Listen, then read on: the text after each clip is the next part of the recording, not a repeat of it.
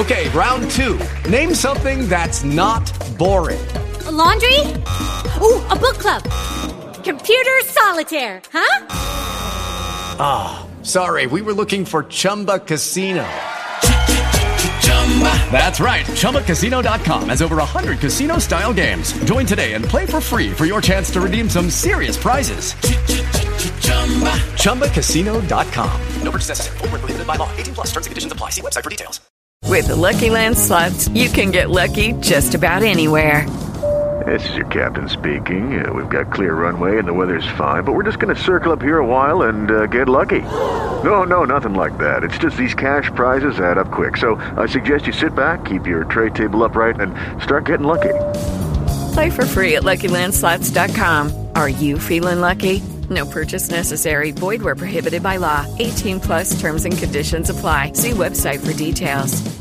You're hanging out with some friends and putting back a few drinks. A few becomes a few too many. As the evening comes to an end and people start to head out, you think of calling for a ride. Nah, you live nearby. You can make it home okay. It's no big deal. What are the odds you'll get pulled over anyway? And even so, what's the worst that could happen? Your insurance goes up? You lose your license? You lose your job? You total your car? You kill someone? Everyone knows about the risks of driving drunk. The results are tragic and often deadly. However, that still doesn't stop everyone from getting behind the wheel while under the influence. That's why police officers are out there right now looking for impaired drivers on our roads to save lives. So, if you think you're okay to drive after a few drinks, think again. Play it safe and plan ahead to get a ride. It only takes one mistake to change your life or someone else's forever. Drive sober or get pulled over.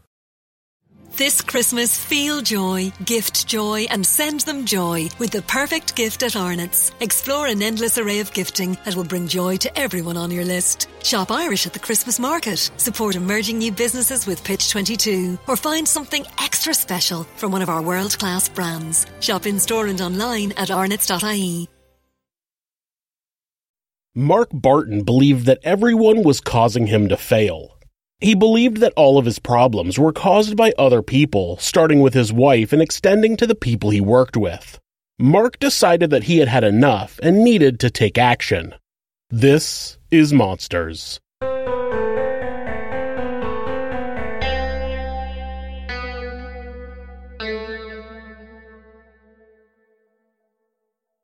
Mark Barton was born on April 2, 1955, to Truman and Gladys Barton, while his father was stationed in Germany in the United States Air Force.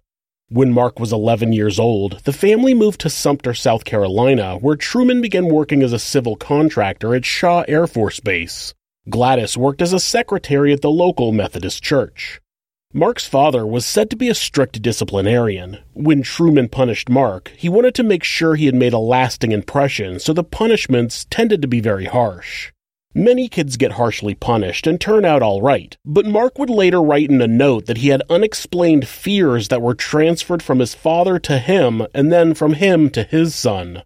It's unclear what he meant, but something about how his father treated him clearly affected him enough that he justified killing over it. Mark also had lifelong issues with his feelings of being an outsider in school.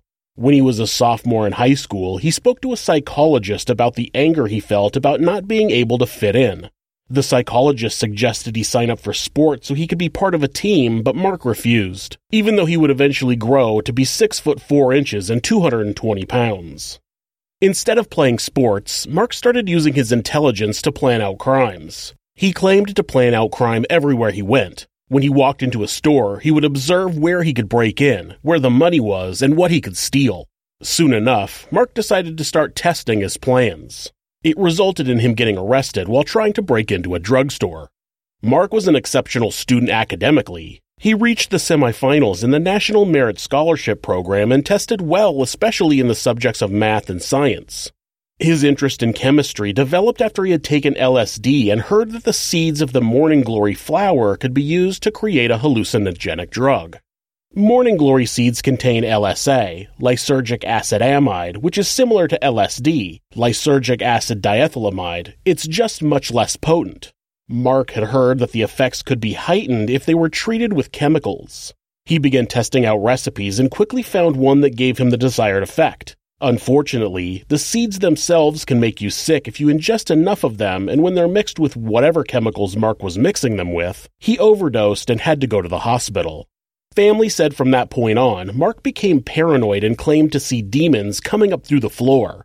They said that he was no longer able to read and had to learn all over again, and he became obsessed with the Bible, claiming he had found the answers to all questions.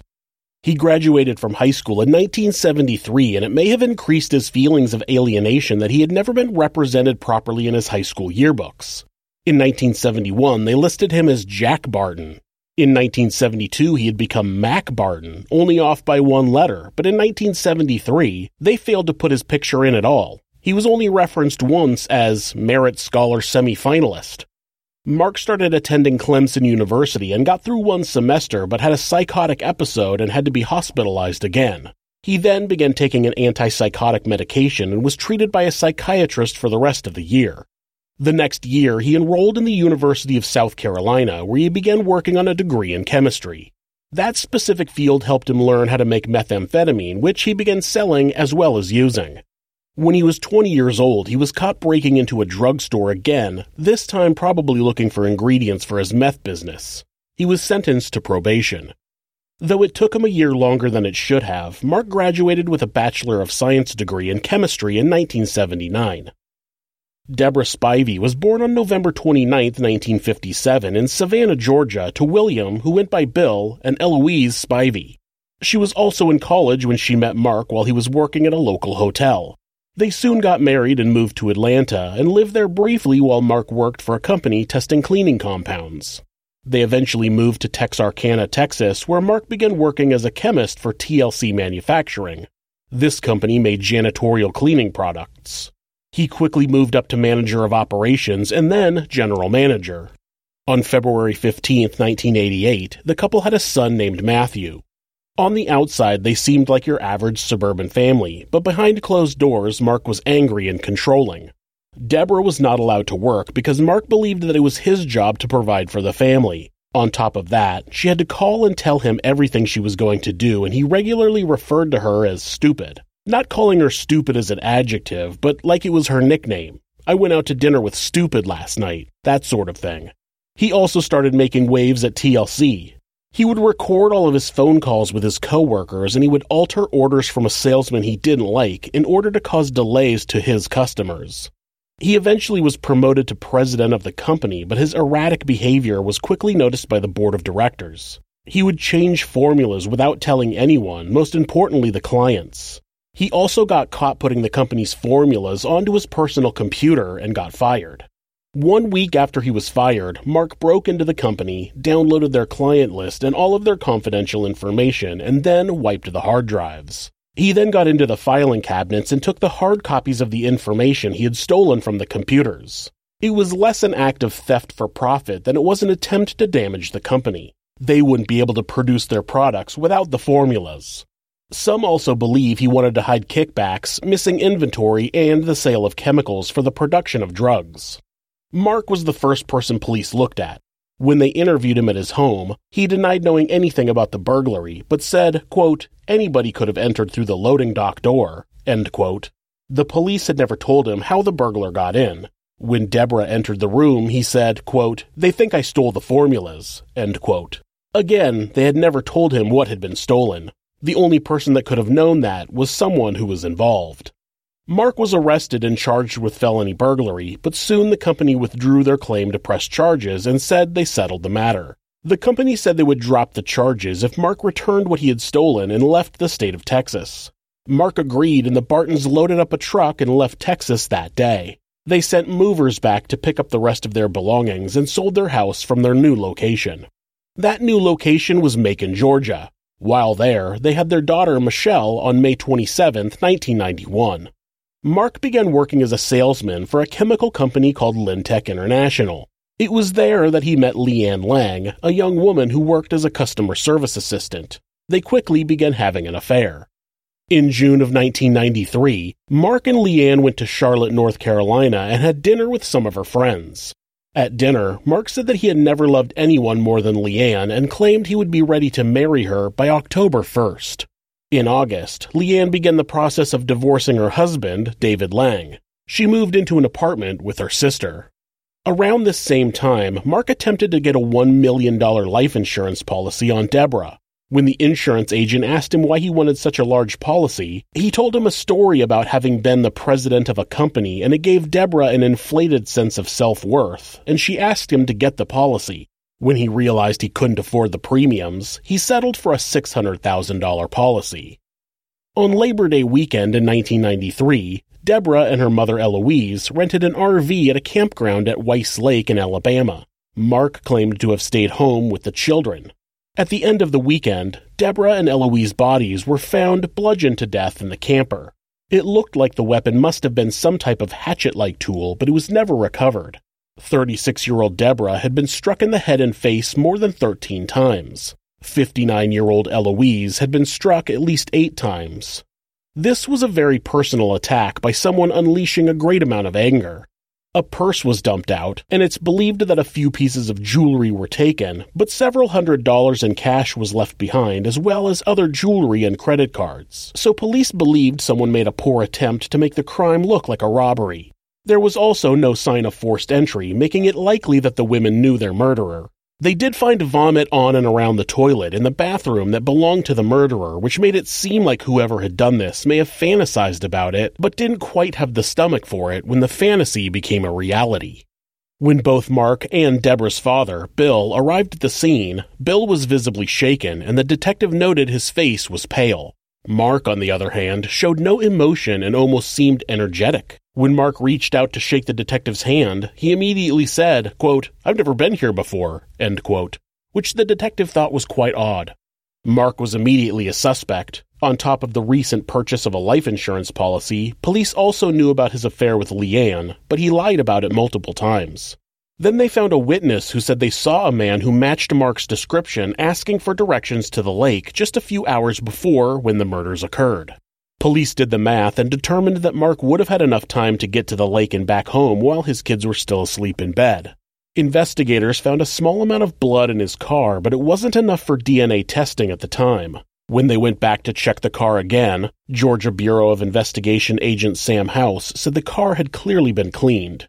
He said the gas and brake pedals had been thoroughly cleaned, but the use of luminol revealed evidence of blood on the steering wheel, the center console, the gear shifter, and the top corner of the driver's door. Inside the house, luminol showed evidence of blood on the garage floor, on the kitchen wall, and in the kitchen sink. Mark would later claim that the blood was from when he had cut his finger months before, but he refused to give a blood sample for comparison. He also refused to take a polygraph test. Though authorities were positive that Mark had killed his wife and mother-in-law, they only had circumstantial evidence, and the Alabama police weren't willing to move forward without something more. Something the Georgia authorities said that they would have done if the crime had occurred in their jurisdiction. An investigator for Douglas County, Georgia, attempted to gather more evidence for the Alabama police, but he wasn't successful. Not long after the investigation of his wife's death ended, a daycare worker claimed that Michelle, then 2 years old, had said that her father sexually abused her. Mark was evaluated by a psychologist who determined that the man seemed certainly capable of homicidal acts and thoughts, but he wasn't able to determine whether he had sexually abused his daughter. Due to Michelle's age, she wasn't really able to elaborate on any details, and Georgia's Department of Family and Child Services wasn't able to make a determination in the case. Just like the murder investigation, when they weren't able to obtain any solid evidence against Mark, the case was closed. Investors Life Insurance Company of Nebraska didn't pay out the life insurance policy right away. Since Mark was a suspect in the murders, the insurance company didn't want to pay him at all, seeing as he had probably committed the crime.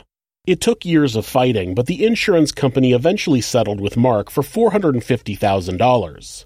They cut Mark a check for $300,000 and put $150,000 in a trust for the 2 children. Leanne had moved in with Mark not long after Deborah's murder. Even though people report that their relationship tended to be rocky, they were married on May 26, 1995. They moved to a house in Morrow, Georgia, a suburb of South Atlanta. Mark used his new windfall to quit the chemical business and become a day trader. Day trading is when you invest in stocks at the beginning of the day and then sell them off before trading closes that day, trying to get as much profit as possible. It's possible to make a ton of money in one day, but more often than not, day traders will lose money. The stress of day trading didn't help Mark, who was already paranoid and easily agitated. In October of 1998, Mark called Leanne while she was at work and told her he was going to commit suicide. She suddenly heard a gunshot and the phone went dead. She raced home, but when she got there, Mark was in the living room, perfectly fine, like nothing had happened. She asked him what had happened. What was the gunshot? Mark answered, quote, "Oh, I killed the cat instead," end quote. He had shot and killed Michelle's cat and buried it. Then he spent 2 days pretending to be concerned and helped her look for her pet. Eventually, Mark's instability became too much for Leanne, and she left Mark and moved into her own apartment at the beginning of 1999. You're hanging out with some friends and putting back a few drinks. A few becomes a few too many. As the evening comes to an end and people start to head out, you think of calling for a ride. Nah, you live nearby. You can make it home okay. It's no big deal. What are the odds you'll get pulled over anyway? And even so, what's the worst that could happen? Your insurance goes up? You lose your license? You lose your job? You total your car? You kill someone? Everyone knows about the risks of driving drunk. The results are tragic and often deadly. However, that still doesn't stop everyone from getting behind the wheel while under the influence. That's why police officers are out there right now looking for impaired drivers on our roads to save lives. So, if you think you're okay to drive after a few drinks, think again. Play it safe and plan ahead to get a ride. It only takes one mistake to change your life or someone else's forever. Drive sober or get pulled over. No. Good boy. Keep your hat on, pet. Why? We're playing dinner at the North Pole, remember? So we need to wear our big warm coats inside. When it comes to food or heat, many families will face impossible choices this Christmas. Please support the St. Vincent de Paul annual appeal. Donate locally or at svp.ie. Thank you. Mark had started day trading on his own at home, and sometime in 1998, he met with one of the supervisors at Alltech Investment Group, Brent Doonan, to be trained on how to use their system to trade. Brent described Mark as a seemingly happy-go-lucky guy wearing khaki shorts and a golf shirt. After a training class, Mark jumped right in and began trading huge amounts in a day. Most of the new traders made a couple of trades a day, each for a few hundred shares. Mark was making 10 to 15 trades a day for thousands of shares. He was eventually making up to 50 trades a day. He told everyone around him that he was a seasoned trader and gave everyone the impression that he had more than enough money to cover the possible losses he was risking. He didn't, though. He was risking his entire life savings every day. This was a typical position for Mark to be in. Outside appearances didn't match what was going on in private. He seemed like an experienced trader with the capital to support his risk, but he wasn't. He also seemed like a loving father and husband, talking about how much he loved Leanne, taking his kids to soccer practice, or coaching Little League. The reality was that he was almost as controlling with Leanne as he was with Deborah. Though he allowed her to have a job, he still wanted to know what she was doing all the time. At the office, Brent said he could hear Mark call home and say, quote, "Leanne, it's me, you can pick up," end quote. And he got the impression she wasn't allowed to answer the phone otherwise. Neighbors would say that Mark wasn't very neighborly. He would usually ignore someone if they waved at him. They also said that his kids were more often playing at a neighbor's house than their own. By March of 1999, Mark had drained his investment account with Alltech and actually owed them $11,000. Mark assured Brent that he would pay them their money and be back to continue trading.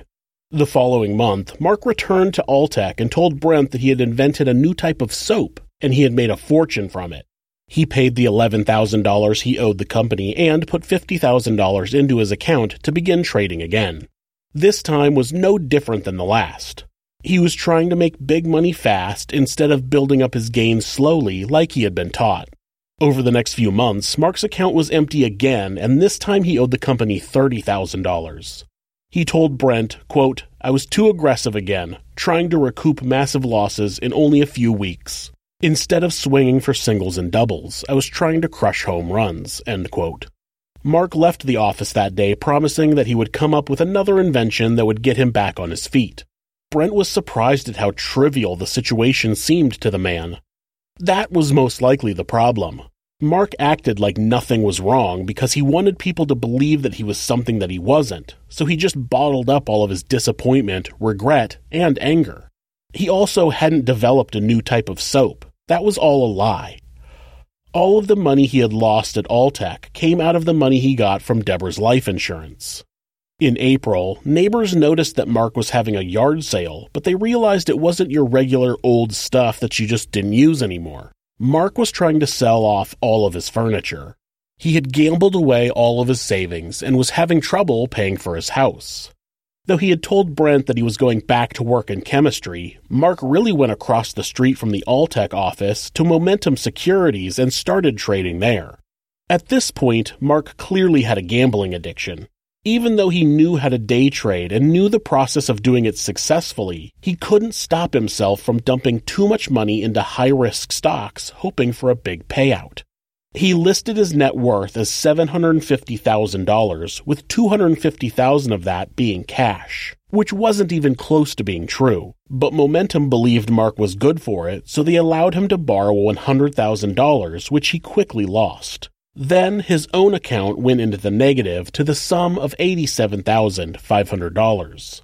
Momentum had cut him off from trading, and Mark wrote them a check for $50,000 to reopen his account, but the check bounced. At the beginning of July, Mark had lost his house and showed up at Leanne's apartment looking for somewhere for him and his kids to stay. Even though she had already initiated divorce paperwork, she agreed to let the three of them stay at her apartment. On Monday, July 26th, Mark called his attorney and had his will changed so that everything would go to his children. The next day, he lost another $20,000 in stocks. That evening, he went into the bedroom while Leanne was sleeping and beat her to death with a hammer. He tucked her body into the closet so the kids wouldn't see her. Wednesday, Mark took both of the kids to get haircuts, and then they went out to eat. They took a trip to Walmart where the kids got some treats before they went back home and Mark put them to bed. In the middle of the night, he went into the bedroom that Matthew and Michelle shared and beat them both to death with the same hammer he used to kill Leanne. He then took both of the children into the bathroom and placed them both face down into the water. In his own words, quote, so they wouldn't wake up in pain, end quote. He washed them off and placed them back into their beds, tucked in tight. He placed a teddy bear on top of Michelle's body and a Game Boy on top of Matthew's. Mark wrote notes that he placed next to all three bodies, asking God to take care of them. He then typed a letter that he wrote on Mark Barton letterhead that he left on the table in the living room. On Thursday, July 29, 1999, Mark called his lawyer and asked him to change his will again, this time leaving everything to his mother. At about 11:30 a.m., Rick, one of the traders at Momentum, was outside about to smoke a cigarette. Mark stepped up and kindly lit the smoke for him and asked him, quote, are you going to stick around for the bloodbath? End quote. But before Rick could answer, Mark had already walked away. Rick assumed Mark was talking about the horrible trading day it had turned out to be. The Dow Jones Industrial Average was down 180.79 points.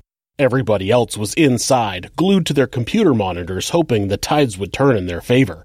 It wasn't until 2:15 p.m. that Mark went into the Momentum offices and asked to talk to one of the managers, Justin Hohen.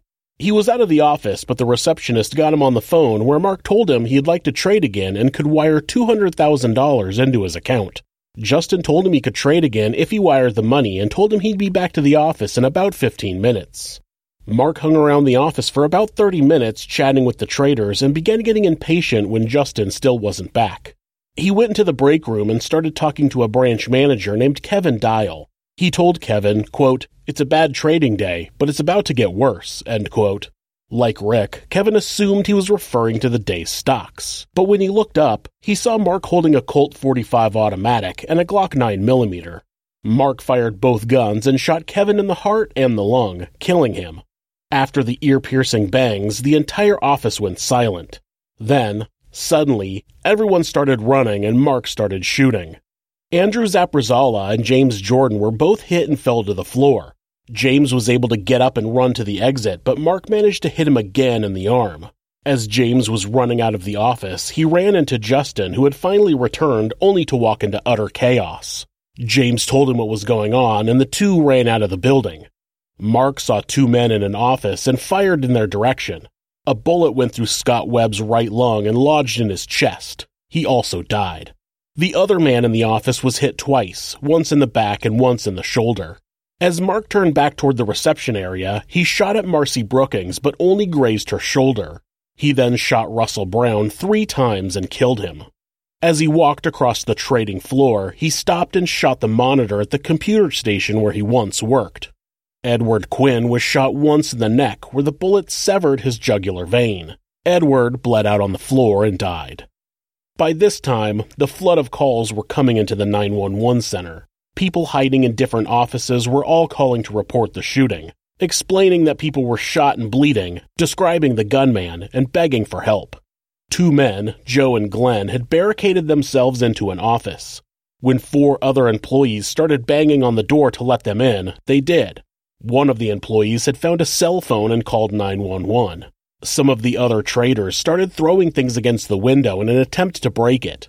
They tried a monitor and then a filing cabinet, but the safety glass was too strong. Finally, they threw a computer tower at the window and it shattered. The office was too high to jump from, but they started throwing papers from the window to alert the police as to exactly where they were. Quick! 911, quick, we've got an emergency. There's a lady that's down. Send an ambulance now. The police reporting that there are multiple shooting victims in an office building in Atlanta. Thursday, July 29th, 1999. It's a blistering hot day, and Atlanta is in the midst of a record heat wave. The afternoon calm of the city's Tony Buckhead section is suddenly shattered by a fusillade from a man bent on massacre. Atlanta police officer. There's a shooting at 3500 Piedmont Road on the 3rd floor, Suite 300, or Suite 310. The 911 call is from the office of Momentum Securities, a day trading firm located in an office building at 2 Security Center. Do you know what part of the body was injured? Where is he shot? In the arm. Upper part of his arm or lower part? Upper part or lower part? Sorry, what part of the arm was he shot in? His left upper arm. By this time, Mark had left the offices of Momentum Securities at 2 Security Center and crossed Piedmont Road. He entered Building 8 of the Piedmont Center and walked into the office of Alltech Investments. Like he did at Momentum, he started off his encounter with idle chit-chat. Brent was in a meeting with a new trader, but Mark told him it was important that he needed to talk to him. While he waited for Brent to finish, he drank soda and exchanged pleasantries with some of the traders before going back to the conference room and urging Brent to come out right away. He said, quote, "Come here quick. Really, you're going to love this," end quote. Brent was hoping that Mark was going to present him with a $30,000 check to repay his debt. Brent and Mark entered the manager's office where 2 other employees, Scott and Kathy, were already working. Brent sat at his desk and Mark turned around and closed the door. As Brett asked him what he was so eager to meet with him about, Mark turned around and pulled out 2 handguns. He shot Brent once with each gun. One bullet entered his abdomen and hit his liver, spleen, and diaphragm before exiting his back. The other bullet hit him in the arm. Mark shot Kathy point blank in the temple and the bullet traveled through her head and out the other temple. Kathy would miraculously survive, but she would lose her sight, her sense of smell, and most of her sense of taste. Did you know that driving high is considered driving under the influence? That's right. Driving under the influence of marijuana is against the law in every state, even in states where marijuana is legal. That means driving high could get you a DUI. And if you think law enforcement officers can't tell when you're driving high, you're wrong. Your friends can tell. Your coworkers can tell. Even your parents can tell. Everyone can tell. So, what makes you think that law enforcement officers don't know when you're driving high? Driving under the influence of marijuana can slow your response time and change how you perceive time and speed. So, even if you think you're fine to drive when you're high, you're not, because the bottom line is, if you feel different, you drive different.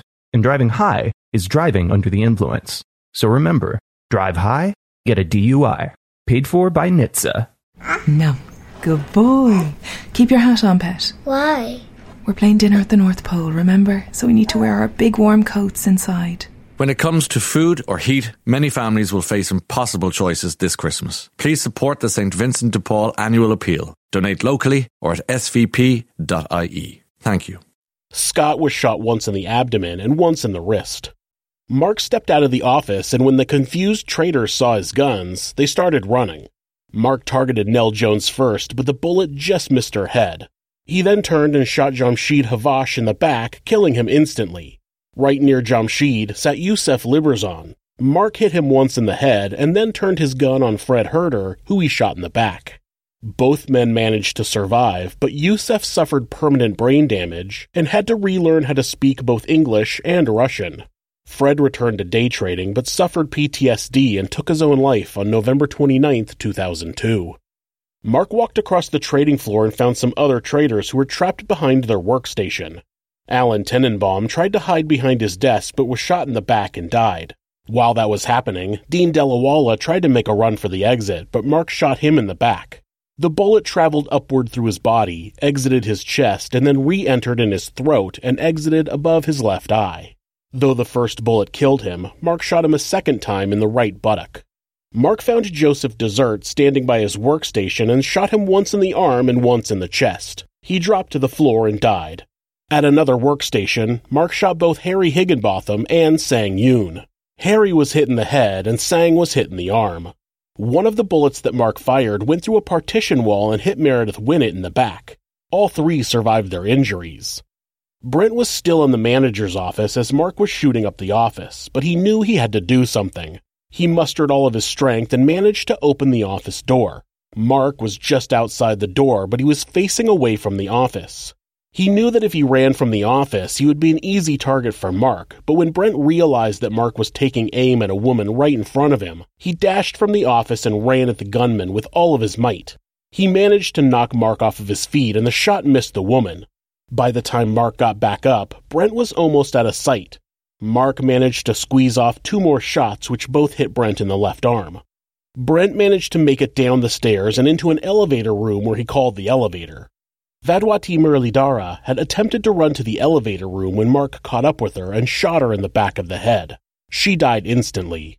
Brent got into the elevator and saw Mark enter the room, pointing his gun at him, but the elevator doors closed before a shot could be fired. Brent eventually made it out of the building and would receive life-saving surgery for his wounds.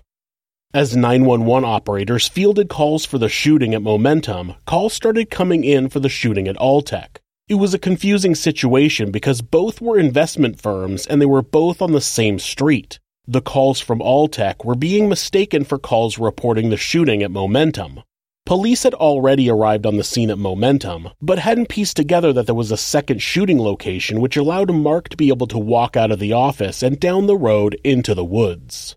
He got into his green minivan and drove away from the scene. It was motorcycle officer John Caber, an ex-Marine, who realized that he heard gunfire coming from a different direction as he headed toward the Momentum building. He turned around and pulled his motorcycle into the parking lot at the Alltech building and waited to see if he could hear where the gunfire was coming from, but by then it had stopped. As he raced toward the building, he saw a man running out of the emergency exit yelling, quote, "Call the police," end quote. When Officer Caber entered the office, he couldn't believe what he saw. He radioed dispatch and told them to send police and ambulances to Building 8 at the Piedmont Center, but he was told that he was in the wrong place and needed to go to 2 Securities Center. He tried to tell them that there were dead and injured people at Building 8, but he wasn't getting through to them. 911 operators were continuing to tell anyone who called from Alltech that help was on the way, but the help was actually going to Momentum. It took 30 minutes for Police Command to realize that there were 2 separate shooting scenes. A SWAT team raced to Alltech and cleared the building. EMTs came in and transported the wounded to the hospital. While the injured were fighting for their lives, a manhunt was started to find Mark Barton. A few hours after the shooting, a woman saw Mark get into his minivan in a mall parking lot in northwest Atlanta. She recognized him from the news and she called 911. Eventually, a police cruiser spotted the green van headed north on I-75 and began to follow it from a distance. He didn't want to alarm Mark and put the public in a potentially dangerous situation. Mark didn't speed up. He exited the freeway and pulled into a BP gas station. It's believed that Mark wasn't aware that the officer was following him and was actually shopping for a new vehicle. He circled around the gas station, but when he came back around to the entrance, he saw the police cruiser blocking his way. Another cruiser had pulled up behind him, boxing him in. An officer used a bullhorn to order the man out of his vehicle, but he didn't comply. They repeated the order, but again, no response. As the officers began talking about what their next move would be, a gunshot rang out through the air. Officers cautiously approached the vehicle, and when they opened the driver's door, they found Mark Barton dead from a self-inflicted gunshot wound to the head. The hollow-point bullet had entered his temple, traveled through his sinus cavity, and exited the back of his head, taking a large chunk of his brain with it. Inside the van, authorities found the Glock 9mm and the Colt 45 that Mark had used during the mass shooting in his hands. It looked like he had attempted to shoot himself with both guns at the same time, but was only able to get one shot off. They also found a duffel bag with an H&R 22 caliber revolver, a Raven 25 caliber semi-automatic, and 200 rounds of ammunition. Inside the van, there were several tablets of an antidepressant drug and a large amount of cash. When police arrived at the Stockbridge apartment where Mark had been living with Leanne and his children, they knocked on the door but got no answer. Officers broke the front door down and entered the 2-bedroom apartment. The place was quiet, so officers slowly moved into the unit with their guns drawn. Officer Rinke found a typed letter on the table and called Sergeant Brady over to read it. It read, quote, "To whom it may concern, Leanne is in the master bedroom closet, under a blanket. I killed her on Tuesday night. I killed Matthew and Michelle Wednesday night. There may be similarities between these deaths and the death of my first wife, Deborah Spivey. However, I deny killing her and her mother. There's no reason for me to lie now. It just seemed like a quiet way to kill and a relatively painless way to die. There was little pain. All of them were dead in less than 5 minutes. I hit them with a hammer in their sleep and then put them face down in a bathtub to make sure they did not wake up in pain, to make sure they were dead. I am so sorry. I wish I didn't.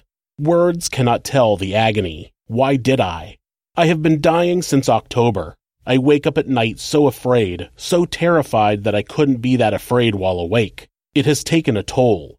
I have come to hate this life and this system of things. I have come to have no hope. I killed the children to exchange them for 5 minutes of pain for a lifetime of pain. I forced myself to do it to keep them from suffering so much later. No mother, no father, no relatives. The fears of the father are transferred to the son. It was from my father to me and from me to my son. He already had it, and now to be left alone, I had to take him with me. I killed Leanne because she was one of the main reasons for my demise, as I planned to kill the others. I really wish I hadn't killed her now. She really couldn't help it, and I love her so much anyway. I know that Jehovah will take care of all of them in the next life. I'm sure the details don't matter. There is no excuse, no good reason. I am sure no one would understand. If they could, I wouldn't want them to. I just write these things to say why.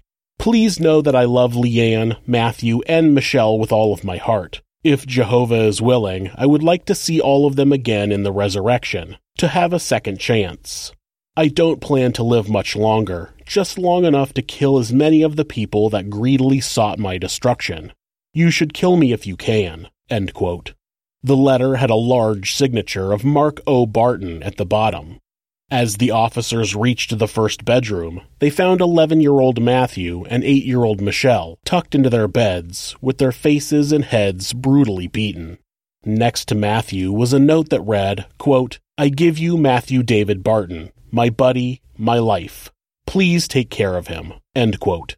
Next to Michelle was a note that read, quote, "I give you Michelle Elizabeth Barton, my sweetheart, my life. Please take care of her." End quote. They entered the master bedroom and found 27-year-old Leanne's body on the floor in the closet. There were boxes placed in front of her and clothes on top of her body, most likely so the kids wouldn't find her. Next to her body was a note that read, quote, "I give you my wife, Leanne Van Diver Barton, my honey, my precious love. Please take care of her. I will love her forever." End quote. Mark's letter showed a twisted idea that other people had caused him to fail in life. He mentions, quote, "the people that greedily saw my destruction," end quote. But none of the people that he killed or even injured had wished for his destruction. Brent Doonan would only benefit from Mark succeeding. Justin Hohen at the Momentum office was clearly a target of Mark's, but Justin would also only benefit from Mark succeeding.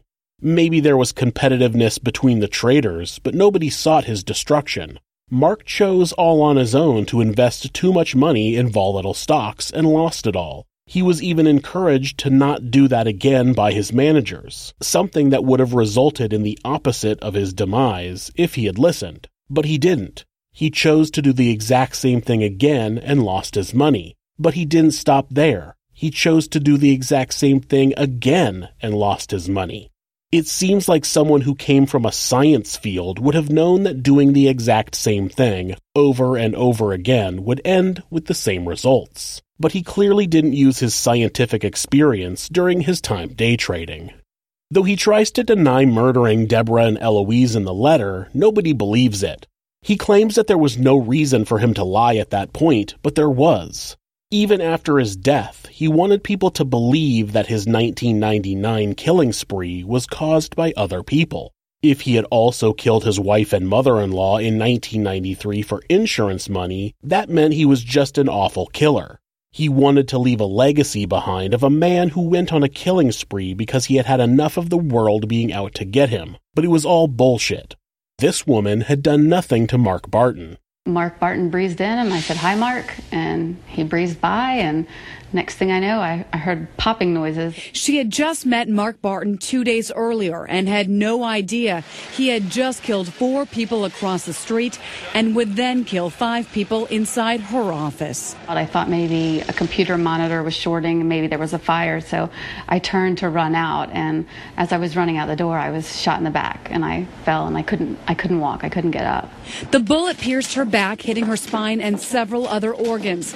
Meredith needed 2 surgeries and a year of therapy to be able to walk again. They told my family I had a 1 in 1,000 chance of survival. Police found Barton hours later. He committed suicide at a gas station in Ackworth.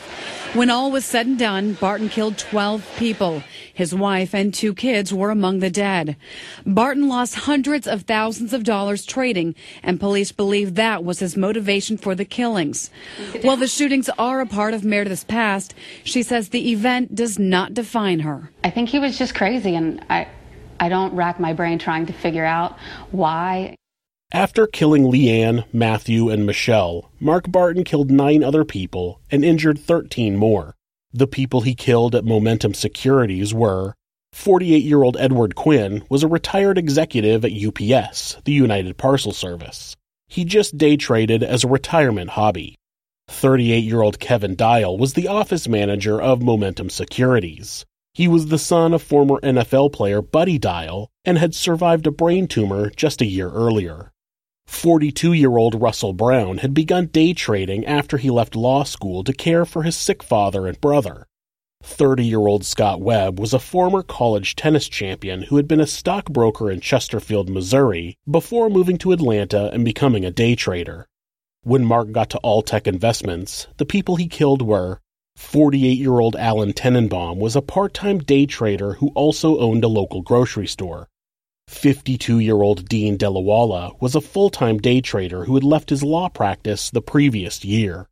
60-year-old Joseph Desert was a real estate broker who had recently begun day trading. 45-year-old Jemshid Havash had come to the United States after his home was destroyed by a tornado in Iran in 1998.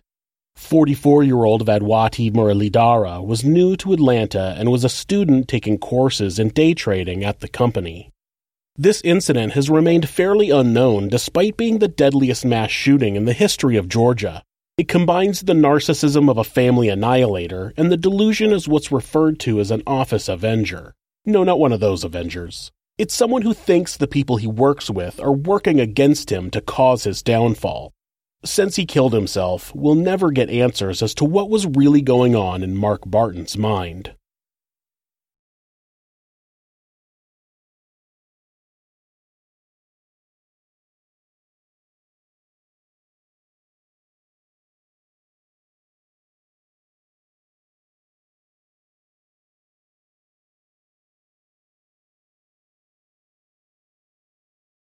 If you're the victim of domestic abuse, please reach out to someone for help. please talk to your local battered women's shelter or call the National Domestic Abuse Hotline at 1-800-799-SAFE. That's 1-800-799-7233. Or you can go to thehotline.org to chat with someone online. The great thing about this website is that, at any time, hitting the escape key twice will take you to a Google search page. That way, if your abuser is nearby, you won't get caught looking for help. If you're having feelings of harming yourself or someone else, or even just need someone to talk to, please contact your local mental health facility, call 911, or call Mental Health America, who operate the National Suicide Prevention Hotline at 1-800-273-TALK. That's 1-800-273-8255. They're available 24 hours a day, 7 days a week, and will talk to you about any mental health issue you might be facing. Thanks so much for listening to this podcast. You can subscribe or follow the show to ensure you don't miss an episode, and you can leave us a rating on whatever podcast app you use. If you'd like to support the show, you can do that by checking out our merchandise at Teespring. You can also discuss the channel and the episodes on our subreddit, r/thisismonsters. You can find more ways to support our show and how to find us on social media by visiting thisismonsters.com. Thanks again, and be safe. You're hanging out with some friends and putting back a few drinks. A few becomes a few too many. As the evening comes to an end and people start to head out, you think of calling for a ride. Nah, you live nearby. You can make it home okay. It's no big deal. What are the odds you'll get pulled over anyway? And even so, what's the worst that could happen? Your insurance goes up? You lose your license? You lose your job? You total your car? You kill someone? Everyone knows about the risks of driving drunk. The results are tragic and often deadly. However, that still doesn't stop everyone from getting behind the wheel while under the influence. That's why police officers are out there right now looking for impaired drivers on our roads to save lives. So, if you think you're okay to drive after a few drinks, think again. Play it safe and plan ahead to get a ride. It only takes one mistake to change your life or someone else's forever. Drive sober or get pulled over. No. Good boy. Keep your hat on, Pet. Why? We're playing dinner at the North Pole, remember? So we need to wear our big warm coats inside. When it comes to food or heat, many families will face impossible choices this Christmas. Please support the St. Vincent de Paul annual appeal. Donate locally or at svp.ie. Thank you. Okay, so presents. Check. Decorations. Check. Christmas clothes. Yep, check. The turkey. You forgot the turkey. Dunnes Stores has extended opening hours over the Christmas season, so you'll have plenty of time to get all those little jobs done. Opening times may vary. Check your Dunnes Stores app or dunnesstores.com for more info. Dunnes Stores. Make Christmas for everyone. Life's full of things we can't depend on. Like the Irish weather. Predictably unpredictable. When you're cutting it fine, but the tractor in front is out for the day. No winner of this week's you-know-what. So much for Lucky 7. But some things you can depend on. Like in home heating. Emo, Jones Oil and Campus Oil are now CERTA, delivering the same warmth to your home now and into the future. For home heating you can depend on, see CERTAIreland.ie.